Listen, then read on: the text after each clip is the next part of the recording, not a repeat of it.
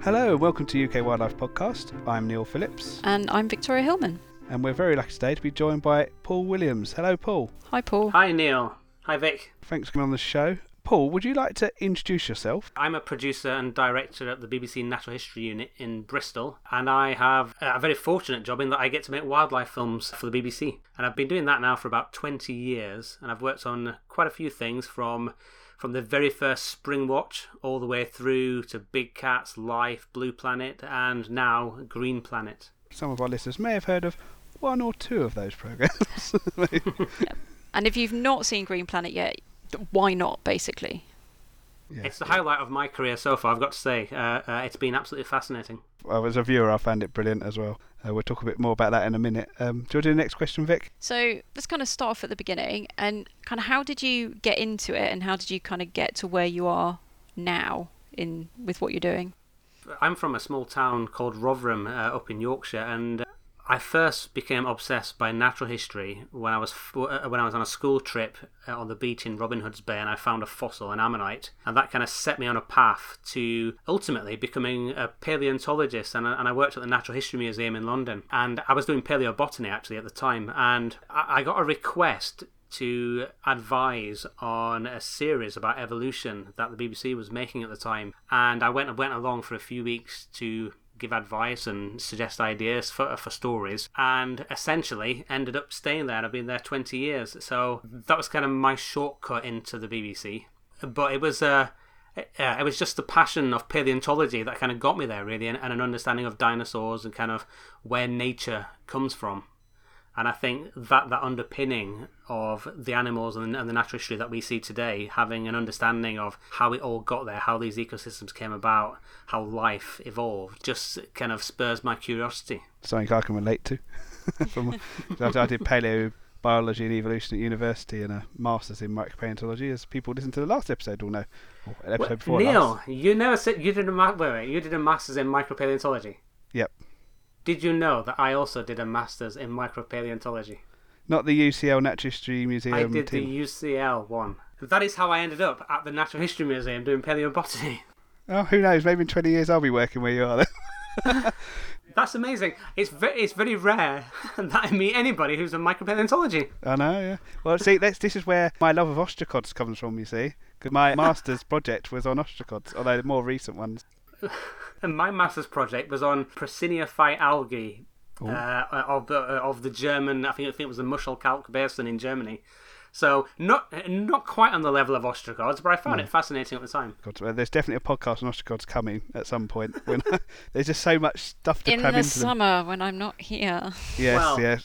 You could do a whole podcast on the sexual appendages of an ostracod. Exactly. Maybe we should quickly mention, Paul, we have met. Or we worked out, was it 10 years ago, I think it was, when Eden Channel started, wasn't it? There was a question and answer with David Attenborough, with Ben Fogle interviewing him, and you got to ask him a question, and we chatted for a while beforehand and after, and I seem to remember you saying something about, I'm not sure if, Sir David will remember me. I should imagine he remembers you now, wouldn't he? Yeah, I've worked with David quite a bit since then, actually, and it's always a massive privilege spending time with David Attenborough, because his enthusiasm, as everybody knows, is completely infectious. But what I love about David Attenborough is that he's willing to get stuck in, even at 95 years old. Having seen everything, he still finds natural history exciting. And on Green Planet, we actually had all these great ideas on how can we get David up close and personal to plants in the natural world in a way that he hasn't done for decades. And in the deserts episode, there's this cactus called the cholla cactus, and it's covered in these spines, which are like shards of glass and backward pointing barbs.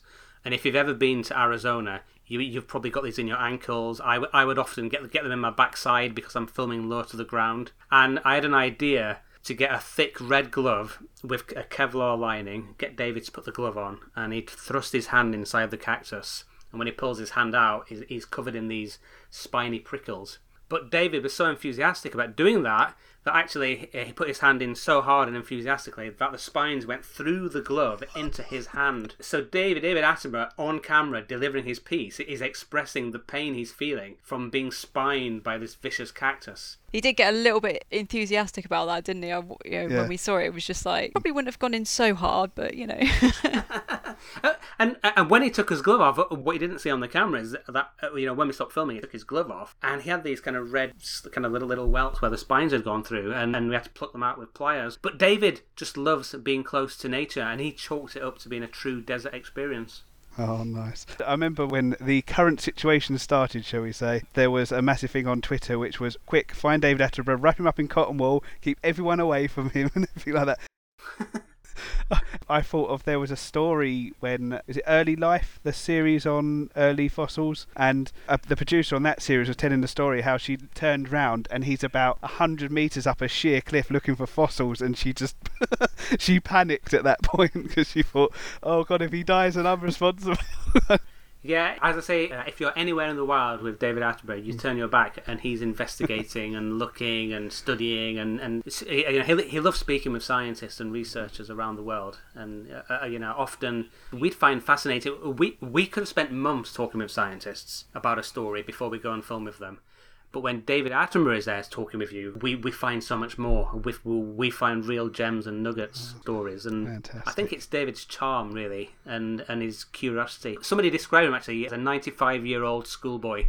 And that kind of sums him up. He's got that kind of slightly cheeky curiosity where you can tell he absolutely loves what he's doing. And I think still having that curiosity at 95 is, it's inspirational, but also just, I think it is infectious as well, isn't it? Yeah, there's that moment that I think was a massive hit from the series, actually, where David was filming in Cambridge Botanical Gardens, where the Ecbalium, the squirting cucumber, and it's when he knocks it with a stick and the seed pod squirts off, and it's just hilarious, and it's his response, genuine glee, and he just finds it so amusing. I'll tell you what, when he triggers the Himalayan balsam seeds, I think everyone that's ever done conservation work along a river screams, no! Because that's the thing you try not to do with that, isn't it? For those that don't know, Himalayan balsam is incredibly invasive, but not in a garden setting where he was, so don't worry, he hasn't done anything wrong.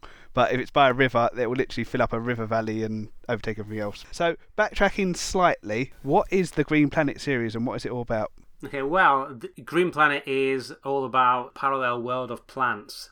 And I say parallel world because it feels quite science fiction. It feels like another planet. And I think in order to film plants on their timescale, we had to really try very new techniques and develop new technology in order to travel into that world and film plants behaving.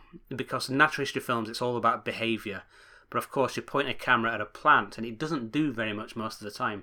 So you have to speed up time, use time lapse, see plants grow.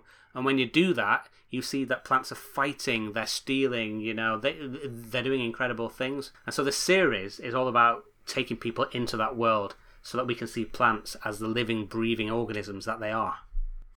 I think it's great because it covers everything, doesn't it? You've done, cacti, succulents, carnivorous plants, like lilies. It covers everything, in terms of the plants.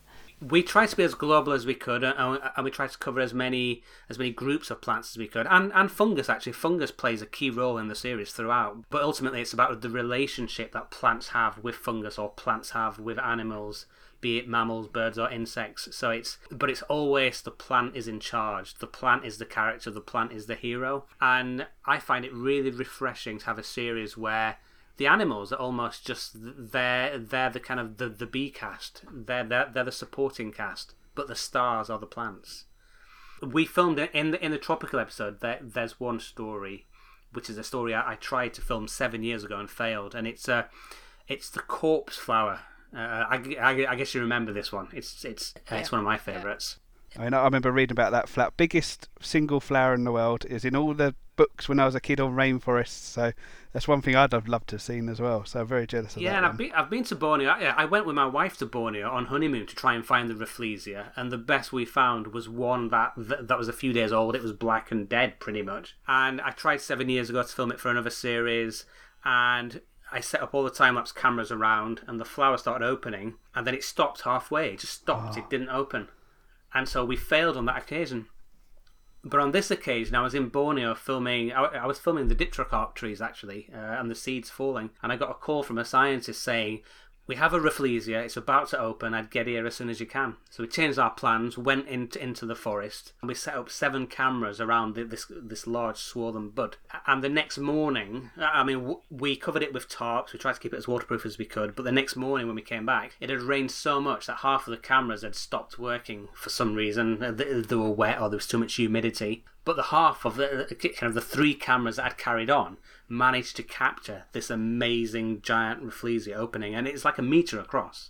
But it's when you put your head into the flower, that's when it becomes remarkable, because it smells like rotting flesh.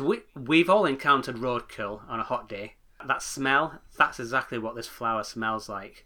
And you know, as soon as it opens, there are flies buzzing around, and it's just this remarkable evolution. How did it evolve to mimic a dead animal? And the flies come in and they get dabbed with the pollen from the Rafflesia, and then in order to pollinate another Rafflesia, they need to get tricked again. And so this flower has found a way to beat all its competition and to almost have exclusive access to flies. And I find that absolutely fascinating, really. I have to think. So my husband and I went to Borneo on our honeymoon as well, funnily enough. I think I might have been drawing the line a little bit if I'd said to him, can we go and find the corpse flower on our honeymoon? He accepted the Wallace flying frog and the other frogs and stuff, but I think the corpse flower might have been a step too far. Yeah. It's funny because there are parasites I find are just the best stories. And the Rafflesia is not just a corpse site, it's also a parasite on a vine. So it's like the ultimate freaky science fiction plant. But there's one in the deserts, and a lot of people might have these as houseplants. It's called Stapelia, and it's a succulent. And it grows in the Karoo Desert in South Africa, and it grows these large buds the size of tennis balls. And when they open, it's like a starfish. It's hairy, it's red, it's wriggly. And in time-lapse, you see it squirming like a starfish, wriggling around. But again, it smells of rotting flesh and it attracts flies. Yeah. So you can have a whole house full of these dead corpse flower type things. That'll be a new one for when he gets home. I just bought these new flowers instead. And be like, why does our house smell so bad? Yeah, I mean, because is it the arum lily? It is arum lily, isn't it? It's got loads of names. Cuckoo pine. I think that smells faintly of dead animals or something to attract in flies. But, yeah, the Titan arum Amorphophallus. Does that smell of it as well or not? Yes. Private Life of Plants. It's in Sumatra. It's huge. They must all be the same group, I guess. Yeah. One came out in Kew a couple of years ago, didn't it? I think they produce like hundreds and hundreds of these seeds, and then hornbills come and feed on them. So I would have loved to have filmed that story. Actually, if we ever do another series, I'd love to film the Amorphophallus, because that's the biggest flower, but it's lots of flowers. So the Rafflesia is technically the biggest single flower. I can't remember. It's something to do with the records, and I remember this is going back to my childhood. I'm trying to remember this from distant old memories. Yeah, exactly. They're both called the biggest flower in the world, but in different ways.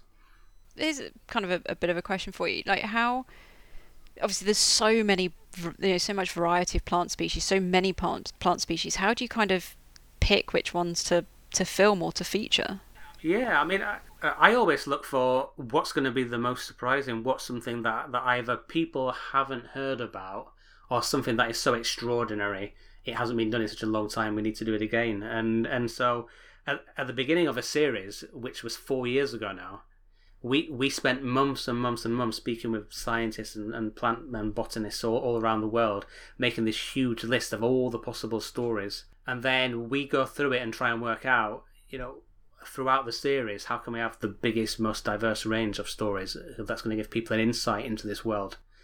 And then within each episode, because the programs are themed around habitat, kind of like the Planet Earth series was, we have deserts, we have seasonal worlds, we have water, we have tropical.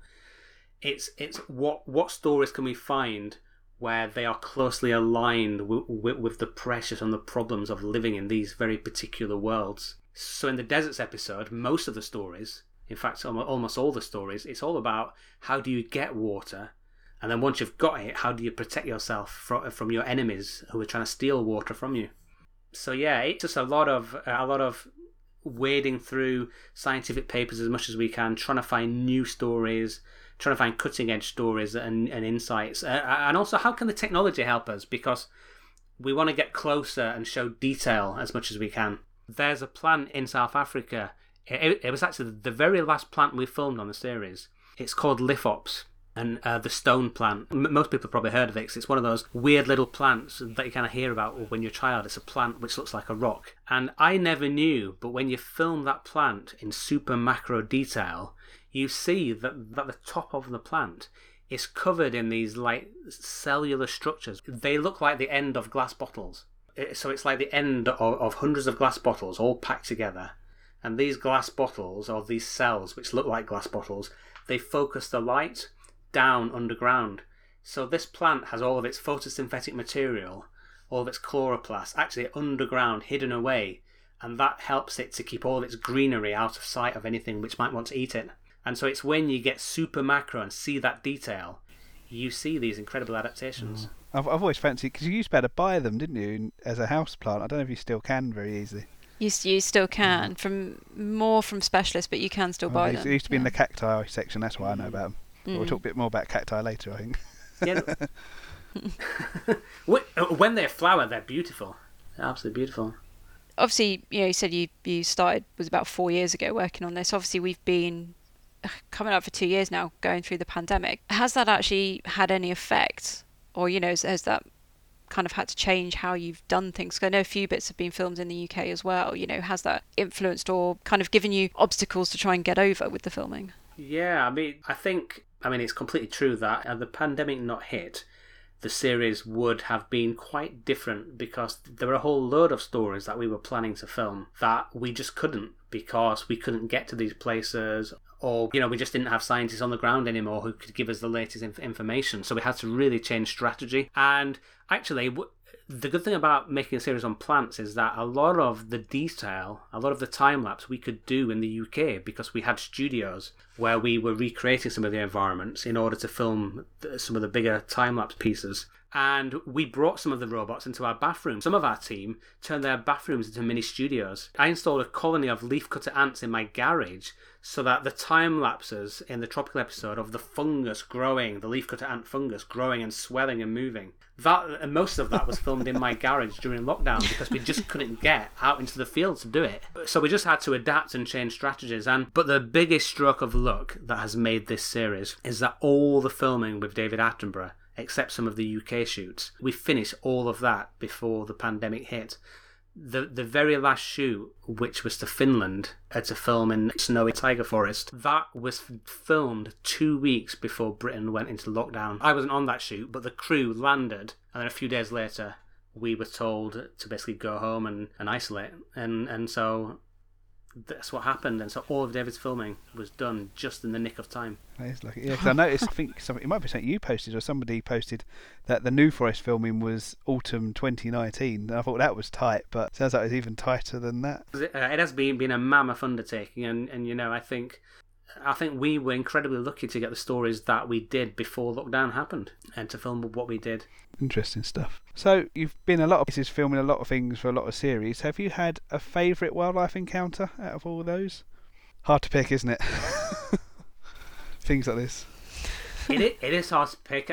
Gosh, I could tell you about the time I was surrounded by 80,000 budgies, or the time a leopard almost jumped in the back of the truck with me, or the time elephants. We had a standoff with a whole herd of giant elephants in India. There are so many encounters, but actually, I think one of my favourite was actually the time we were filming ocelots for Big Cat. It might not be my favourite story, but it's certainly the most amusing, I think. And we were filming ocelots in Costa Rica. It's this private reserve, and the people there told us that there was an ocelot that they had rescued from a village. It had been taken from the wild into a village a few years earlier, and it was being held as a pet. And the people who own this reserve, they rescued the ocelot, released it into the reserve, and now the ocelot wanders around and kind of lives free and as wild as it could. And so we knew that if we went into this forest and we found the ocelot, it would be quite comfortable with us filming it, going about its business.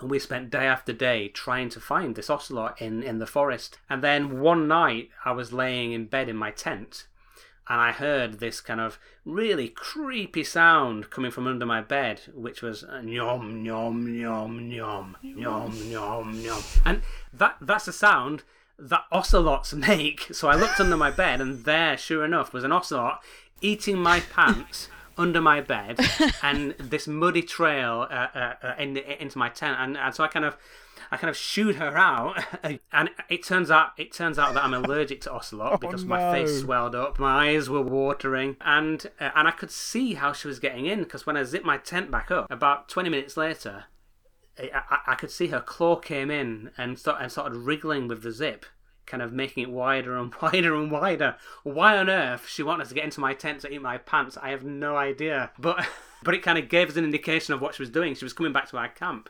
every night, hanging around our camp, and then heading into the forest in the morning. So we knew that if we got up early enough, we could find her and follow her, and eventually that's what happened. And we were able to spend a good amount of time filming her in the forest. But such a beautiful cat, absolutely stunning. Cats. I don't know how you could actually beat that for a wildlife encounter, if I'm honest. But is there any kind of particular species or spectacle that you kind of really want to see? Maybe not necessarily film, but actually just see that you haven't.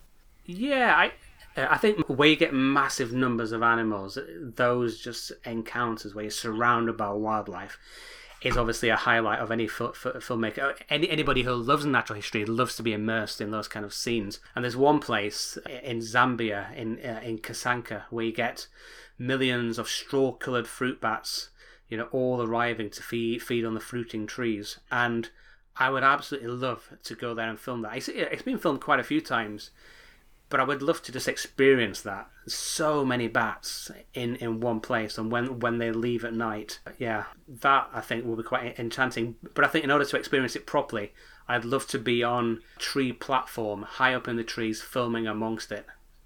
Because I've seen large numbers of bats, like in Borneo, leaving the caves in Borneo, and that is amazing. But imagine being there, surrounded by them, absolutely immersed in them. It's kind of an experience I'd love to have one day. Gotta love a bat. Going back to Green Planet, was there a particular ecosystem, or I think we can probably guess which subject was your favourite, but was there like a particular habitat or a place you visited from the series? There's this desert in northern Mexico called the Gran Desierto. It's just giant sand dunes that go all the way from the border with the United States all the way to the coast. And it was actually the very, very first shoot of the series I think it was like Christmas 2018, when a scientist called me up and said, I've been monitoring the radar and a hurricane has just passed over this desert, the Gran Desierto in northern Mexico. I think it's probably dropped enough rain that we're going to have a wildflower bloom. And he was so excited because there hadn't been a wildflower bloom there for at least 20 years.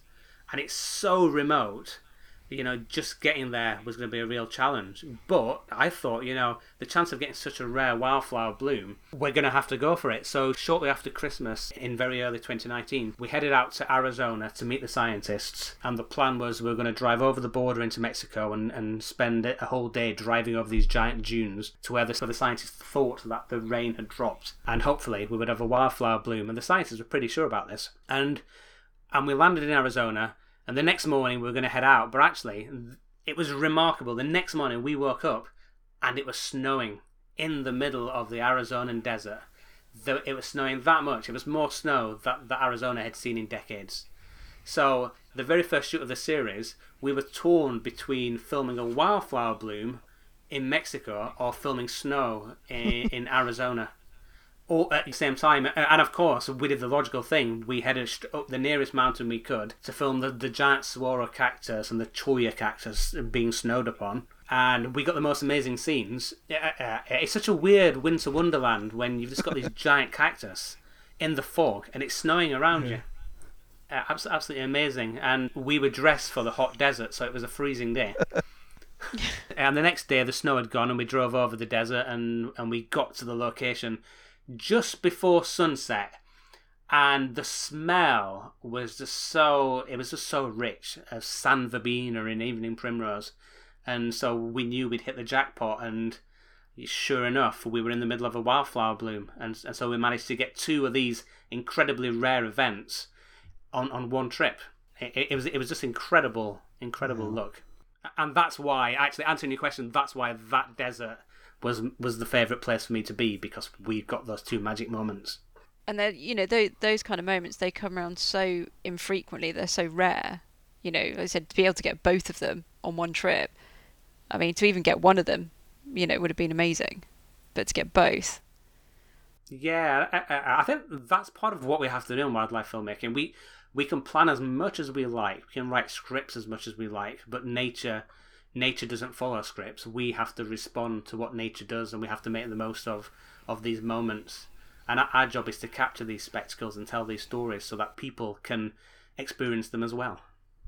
Was there a particularly difficult or tricky subject, like during filming? Was there one that gave you, I don't even want to say like the most kind of headache with trying to film, but was most challenging? Every plant actually can be a nightmare in its own way, and that's why we built these robotic systems that we call the Triffids, in order to kind of help us get close to plants and see them kind of doing what they do. And we use the Triffid to film this particular parasite, which is called Tristerix.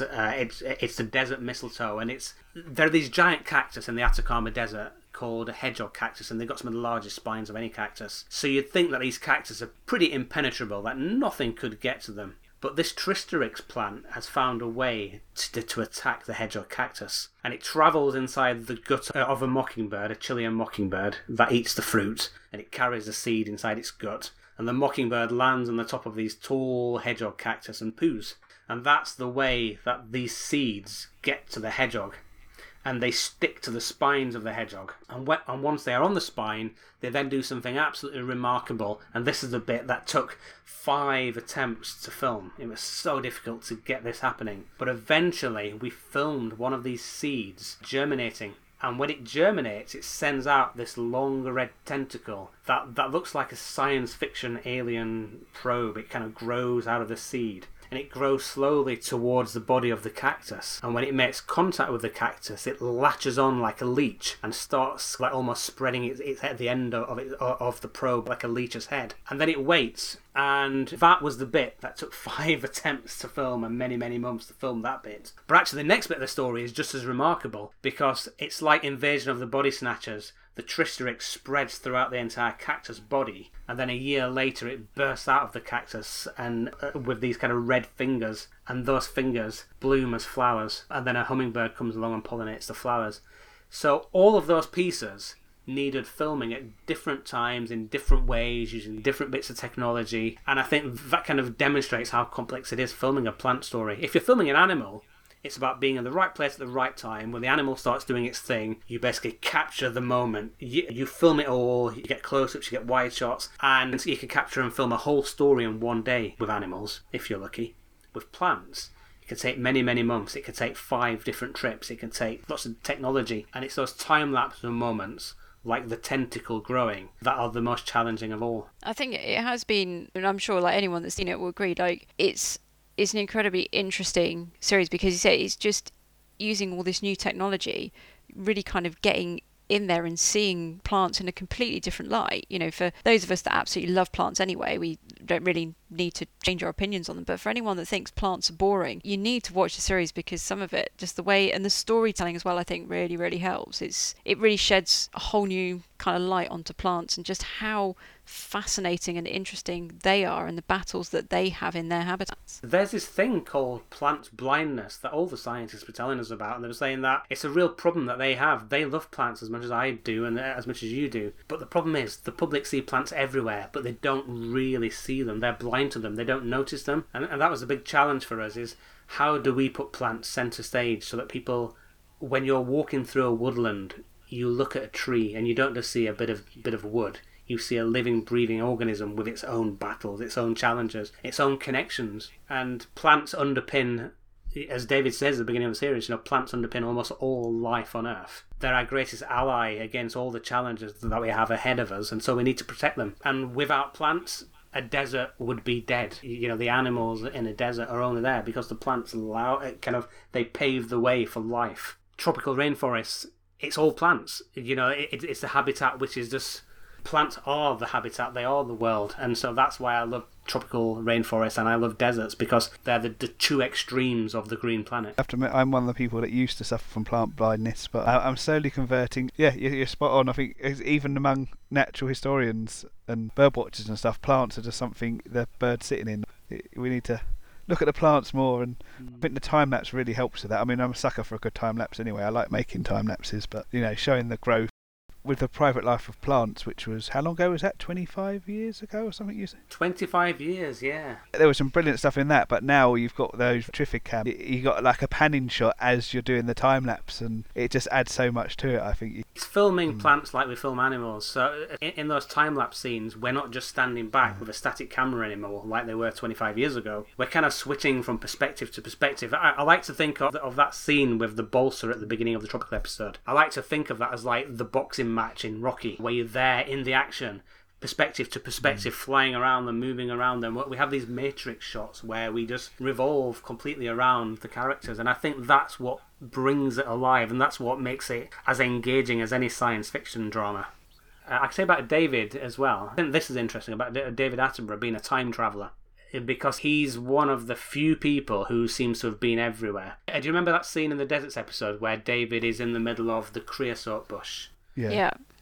12,000-year-old plant, and I think most people would look at that plant if they were walking past it and they'd just go, oh, that's a boring old brown shrub. But that's 12,000 years old. And the great thing about David is he was there standing in the middle of that circular creosote plant 40 years ago for the Living Planet. And when I saw that Living Planet sequence, I thought, wouldn't it be awesome to take David back to that exact same plant, stand him in the middle and see how it's changed. And although it's one of the oldest plants on the planet, in the past 40 years, it seemed like everybody had forgotten about it. Like, even the people that managed the land, even all the local people, had never heard of it. They didn't know it existed. And so I tracked a scientist down who'd measured it several decades earlier, and he gave me a rough idea of where it was. And I had to go on Google Satellite View in order to find the plant big enough to be the one that David stood in the middle of. And so it took a lot of tracking down. And when we were there was absolutely no indication of how special this plant was at all.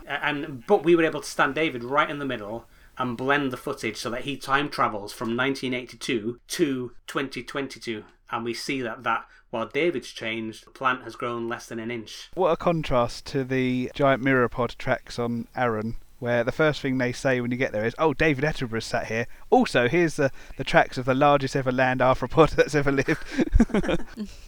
What a contrast. Yeah, it does need a massive sign, this plant, because, as I say, just because it looks boring doesn't mean it is. You've worked on so many different series. You've worked on Life and Cold Blood, which is a personal favourite of mine and Vic's for obvious reasons, because it's got reptiles and amphibians, which are, among the coolest animals. The one particular sequence I want to talk to you about, which we did actually talk about before we started recording, is a certain giant leech versus a giant earthworm that you helped film, which is, because long-time listeners of the show will know, I do have a bit of a phobia of leeches. So watching that, I had mixed feelings. Can you tell us a bit more about that? So I'm very proud of that sequence. It's a giant red leech essentially sucking down a giant blue earthworm, eating it, and that's the most watched BBC Wildlife clip on YouTube, more than any of the big megafauna. Take that, lions. that we filmed. And it shows you that there's a real appetite for those sequences where they're so freaky and horrid that actually you don't want to look away. You're fascinated, and I love stories like that, showing the freaky, weird side of nature, showing the underdogs, the animals that people haven't seen before, because the natural world's so rich with them. And that particular story, it was on Mount Kinabalu in Borneo, and I'd heard of these giant red leeches from the locals. Actually, when my wife and I were on honeymoon there again, we'd heard these stories about these giant red leeches, and I thought it'd be great to film. And we were on the mountain, actually, to film tree shrews pooing in pitcher plants. They have this great relationship, and so we filmed that. But when I was on the mountain, I said to all the guides, if any of you can find a red leech or can see a giant blue worm, let me know. And then one day it rained so much, one of the guides came up and told me he'd found one. And we headed down the mountain to where it was, and there, sure enough, there were a group of these giant blue worms, as long as my arm, iridescent blue, absolutely beautiful worms. And as they kind of move along the ground, there's this giant leech. It's red. That is also as long as my arm. And it was kind of moving like a sniffer dog, kind of using its mouth to kind of feel along the ground, following where the worm was going. And when the leech gets to the worm, it uses its mouth to kind of taste up and down the worm's body. It's really, really freaky, and its lips are quivering. And then it feels up and down the worm's body, and then its mouth parts go to the end of the worm, and then it just starts to suck. And it's the weirdest thing to see a giant red leech sucking down a giant blue worm like spaghetti. I would say that's probably one of the most amazing things I've ever filmed. That footage was just, it's between that, and I don't know if you've seen, there was a shot done for Springwatch, I think it was, of these cute little, cover your ears Vic, cute little toadlets hopping round by a lake, and a horse leech comes up behind one and just, bye-bye, toadlet, because toadlets are the cutest animals on earth, as I'm sure Vic won't disagree with. Yes, they are. Toadlets and froglets are by far the cutest animals on the planet. Yeah. And of course, combined with my feelings of leeches as well, but I still think that's one of the best bits of wildlife footage I've seen. It's just horrifying, because you can see the poor little toadlet goes in back end first. It's horrifying. Cover your ears again, Vic. Something I'd love to film and see myself. If I have nightmares tonight, Neil, I'm coming after you. Oh gosh, yeah. Well, I'm already going to have nightmares about the giant leech again, but there we go. Honestly, if you haven't seen it, guys, go check it out. It's quite easy to find on YouTube, isn't it? It's an extraordinary bit of footage. Yeah, if you've not had a chance to watch Green Planet yet as well, please do go. It's on iPlayer, so I think do go and check it out and give it a watch, because it is absolutely fascinating, and it really does give plants the spotlight that they quite rightly deserve. They are stunning and fascinating plants. So please do give it a watch. I think we'll end it there, because we could probably talk for, like we always say this, but certainly in this case we could talk for another 5 or 6 episodes worth of stuff on what stuff you've seen. But we'll wrap it up there, Paul. But thank you so much for coming on. It's been absolutely fascinating. Yeah, huge thank you for kind of coming on and chatting to us. Thanks very much. Thanks, Neil. Thanks, Vic. So, Paul, they can go and see Green Planet on BBC One on Sundays at 7 o'clock. 7 o'clock. There you go. I should remember that. And also on iPlayer, as we said. But where can people follow you? Because you're on Twitter and Instagram, aren't you? Going back to my paleontology days, I gave myself the kind of tag name Iron Ammonite, IRON_Ammonite, because I like pyrotised fossils. So that's me online. You've got some clips on your website, and you've got a YouTube channel as well. Yeah, but my YouTube channel has embarrassing videos from quite a while ago. So I'll let people punt that down if they want to then. Oh yes, well there's some clips on your website as well you can get from the Instagram too. So yeah. Well, thanks very much for coming on, Paul. It's much appreciated. Yeah. And everyone else, see you next time. Bye for now. Take care. Bye. Bye. Thank you for listening to the UK Wildlife Podcast. If you enjoyed this episode, then please do subscribe and leave a review for us on Apple Podcast or whichever podcast service you use. You can follow us on Twitter at UK Wildlife Pod, all one word. Or on Instagram at UK Wildlife Podcast. And like us on our Facebook page, UK Wildlife Podcast. And you can also post to the UK Wildlife Podcast community group. If you would like to share your wildlife news or sightings with us on Instagram or Twitter, then please tag us in the post and use the hashtag UK Wildlife Podcast. And you can now support us through our Buy Me a Coffee account, which you can find at buymeacoffee.com/UK Wildlife Pod, where you can give us a one-off bit of support or join our membership scheme. Head there to find out more. This episode was edited by Neil Phillips, and music is by Oscar Henderson. You can find him on Instagram at oscar.creates.